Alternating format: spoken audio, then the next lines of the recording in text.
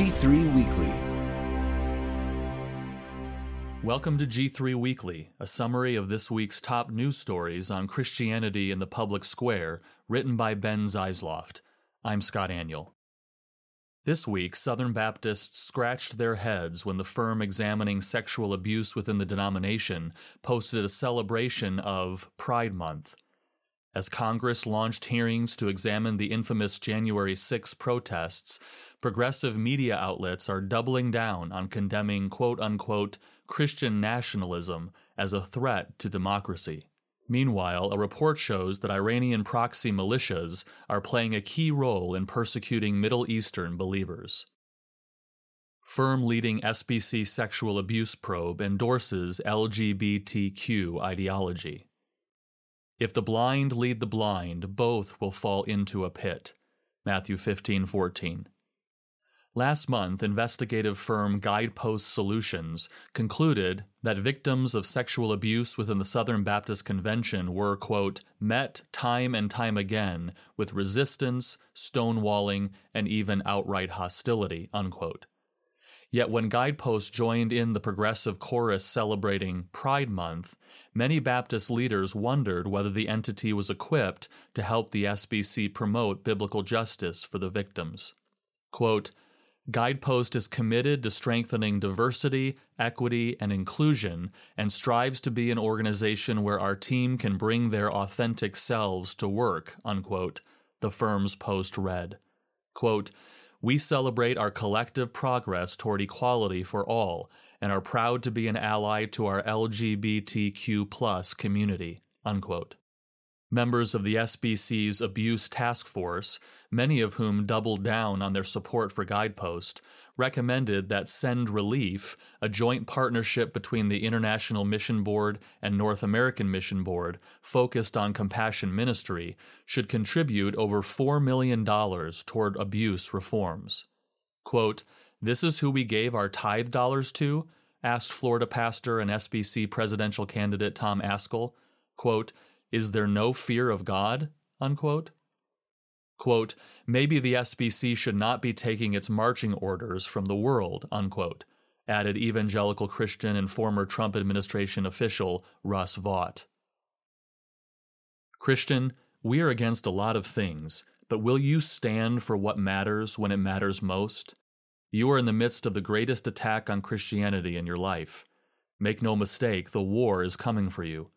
The question is, will you be ready for it, and will you fight or fold?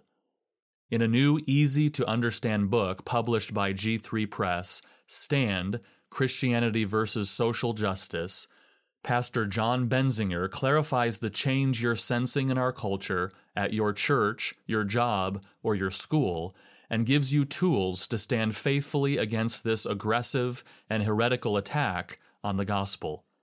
Visit g3min.org/stand to pre-order your copy at a 25% discount today. Media advance quote-unquote Christian nationalism boogeyman as January 6 hearings begin. Render to Caesar the things that are Caesar's, and to God the things that are God's. Matthew 22:21. Democrats in the House of Representatives established a committee to examine the protests of January 6, 2021, in which dozens of individuals flooded the United States Capitol building amid unease surrounding the 2020 election.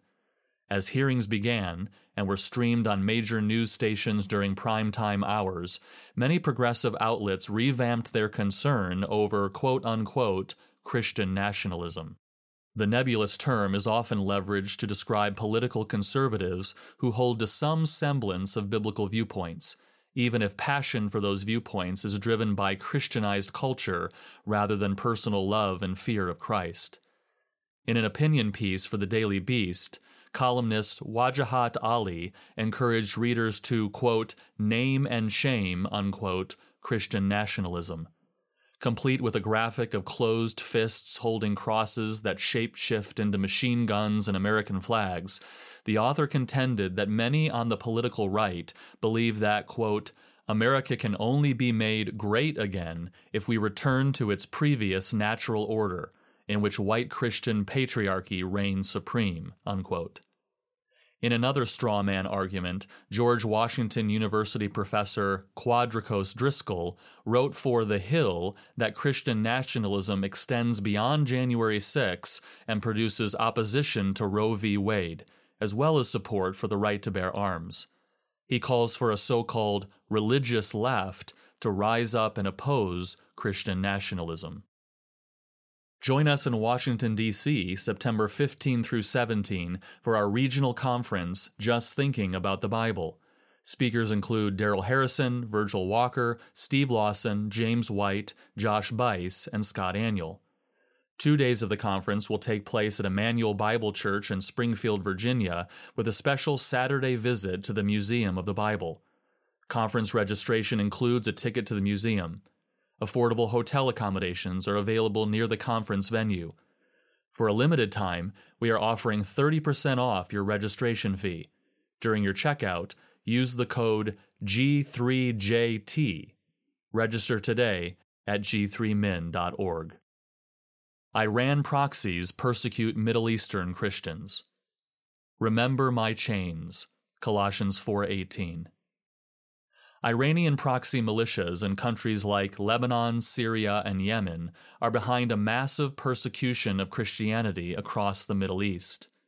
Iran, a Shia Muslim power that the United States government considers a state sponsor of terrorism, backs several militias in a regional Cold War against Saudi Arabia. According to a report from the Philos Project, many of these militias are actively involved in murdering, robbing, and sexually harassing those who claim the name of Jesus in their nations.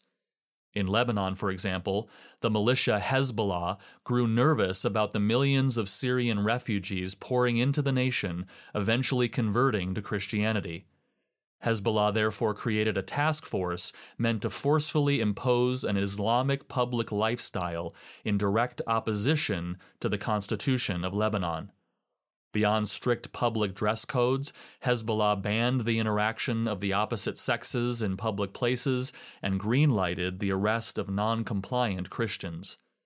Meanwhile, in Iraq, militias like the Mahdi Army are seeking to prevent a repopulation of the Nineveh Plains, which were once home to ancient Christian communities.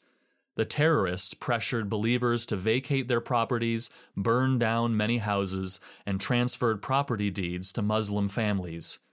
From 1987 to the present day, the number of Iraqi Christians has dwindled from 1.5 million to 140,000. You can read this report at g3min.org.